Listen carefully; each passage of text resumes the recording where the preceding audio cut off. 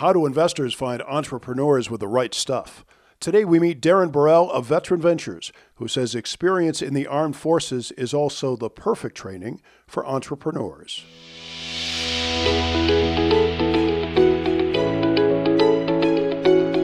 Welcome back, and thanks for joining us again on the Angel Nest, where real angel investors and entrepreneurs partner to build great new businesses.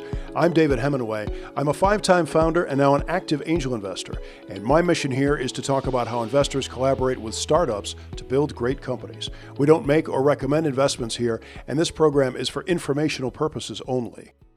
It stands to reason that entrepreneurs with military backgrounds have many of the same qualities investors look for in founders, and yet they are 30% less likely to find venture capital. Today, we welcome Darren Burrell of Veteran Ventures. Darren served in the U.S. Air Force, and the training he received helped him develop discipline, focus, and mental agility, all skills he would later use to succeed in business. His fund, Veteran Ventures, invests exclusively in entrepreneurs with military backgrounds, and that's not only to support those who have served, but also because they have unique domain expertise, and because Darren knows why veterans are a good bet. I'm also very happy today to be joined by the CEO of a Veteran Ventures portfolio company. Bill Rennie also served in the U.S. Air Force, and he's the founder and CEO of CID, which provides real-time IoT asset tracking to government and private sector clients.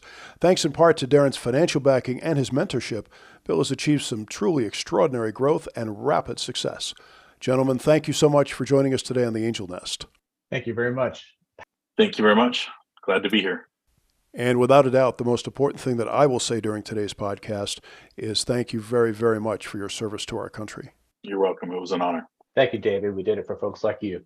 Darren, it seems to me that from a business perspective, one of the most appealing aspects of the companies you invest in is that many of them are related to the military, where your founders have domain expertise, but also often involve government contracts. And that's comforting, right? And perhaps a bit more predictable in these uncertain times. Absolutely. I mean, what we have found is that the defense and national security sector is thriving, has been. Really, all of the sectors or all the companies in those sectors have almost doubled their earnings over the last several years and continue to show that promise. And why not go ahead and get the elite of veterans who have served on the other side of the coin to run those companies? So that's our basic thesis, is that we invest in those who've served their country and are now taking those same principles and applying them to the private sector at those areas where they have that domain expertise. Bill Rennie, CEO and founder of CID. Please tell us about your company and how you and Darren met up. Founded CID a couple of years ago with the thought that we could do autonomous vehicle, high accuracy localization. We patented the process, and our patent was awarded. But during the process, I was trying to raise capital to really get this company off the ground, and that's how I met Darren. I got a list of who was going to be the sophisticated investors, the VCs that were evaluating us for it. And so I started down the list, and he took my call. He was one of two on the list, and I think there was a whole handful of them that said that they were going to be part of it.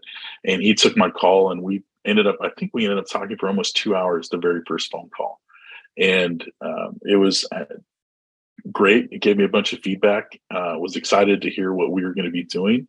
And then when we got to the competition, we really realized that we were far away from revenue stream with how our technology could be utilized.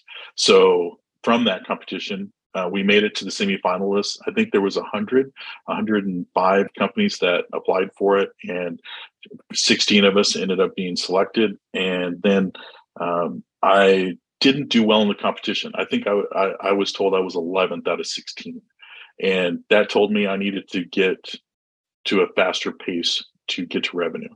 And so we did a pivot. We found where our technology could fit and how it could be utilized. And that's where we went into logistics and utilize it, because accurate localization has many different uses.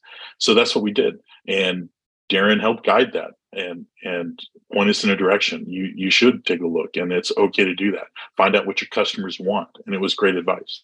And I still heed it today. You always listen to your customer. And that's what we did. So Darren was an advisor even before he became an investor. That is correct. There was many times he took some phone calls for me when he probably should have just hung up, but he was so kind and he had faith in what we were doing, and we kept up a relationship, and that's what's been really key. And I think it was mainly because we were veterans, and he understood that family that you belong to, that you do support your veteran comrades in everything that they do, and you try and give them the tools to be able to do that. And that's what's amazing about that. So if you would, Bill, give us an update on how you're doing. Last year, we closed out the year doing probably about 300,000 in sales. And this year, it looks like we're going to close the year with about 12.9 million in the bank, which is pretty exciting. We're working with some companies here that are close to Las Vegas, a large manufacturer, and we're providing them logistics for their fleets and for their picking operations. And that overlays to some other projects that we actually got dropped in our lap last week, which was pretty exciting. Some end-of-year funds that we might be able to capture. So it's pretty exciting. And since we have some capability sets that really lock us in, one, we have a couple of patents that the military really likes. We manufacture here in the United States. And two, we have the ability too that they can sole source to us because we have a partnership with Tribal 8A. And right now the military loves that because we're a veteran company and we have the ability to sole source, and we're providing the technology that they want in order to improve their processes. Darren, it seems like Bill is setting some very high expectations for your investors. Do all your companies grow that fast? I would say that Bill is an exception to the rule. I think any business that goes from 300 to 12 million is probably a little above average, and so we're excited for him. But the basic principle is this, right? It's the people that have the skills and the talents and have undergone training and leadership and development. The government has invested billions of dollars in bill ratings across the spectrum. We're trying to make more bills. Okay. So what we do is we take that investment. I know that for my team, the majority of which are veterans, we have, technology expertise, domain expertise, excellent educational requirements that the military has paid for. And we come out with the same characteristics of Fortune 500 CEOs. Have a white paper on why veterans make better entrepreneurs. So get it off our website. But it basically shows that all those characteristics of a Fortune 500 CEO are embedded in the veteran. It doesn't matter if you're Army, Navy, Air Force, Marines. Doesn't even matter if you're officer and enlisted. The skills that you get, poised under pressure, making timely decisions in a time-constrained environment, those types of ordeals that the CEO goes through, that's what veterans are made for. And that's why Bill has been so successful. That's why he is going to be one of our flagship portfolio companies and is one of our flagship portfolio companies. But we can rinse and repeat. These people, again, we're a veteran-owned growth equity investment fund.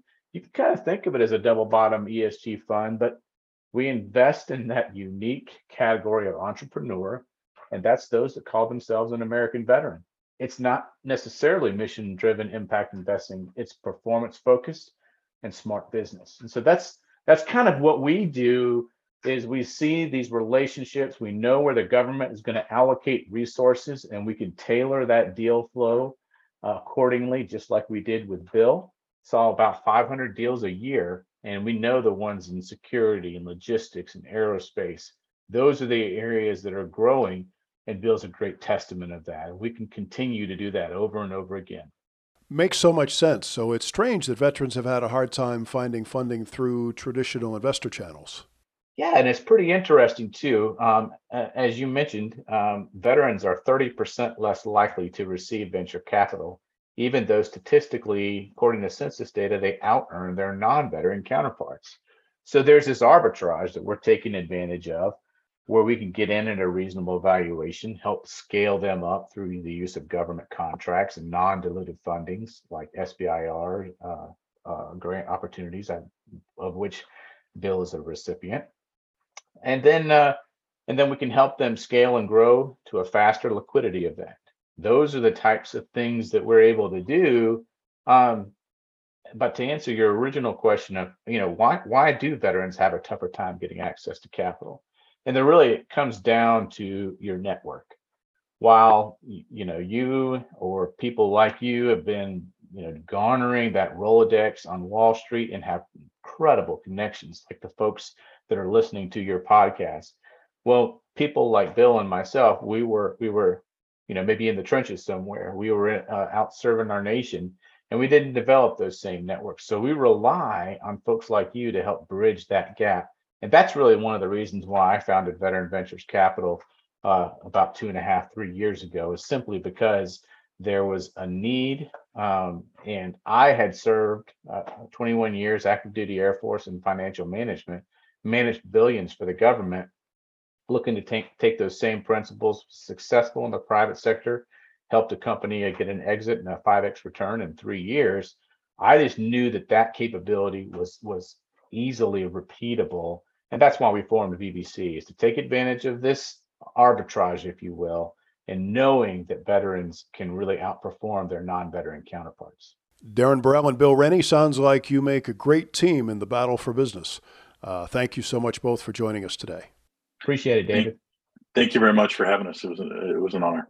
You'll find contact information for Darren and Bill and learn more at our website, theangelnest.com, where you can also reach us. We're always looking for great companies to profile, so if you have one or would just like to make a comment, please get in touch. I'm David at theangelnest.com.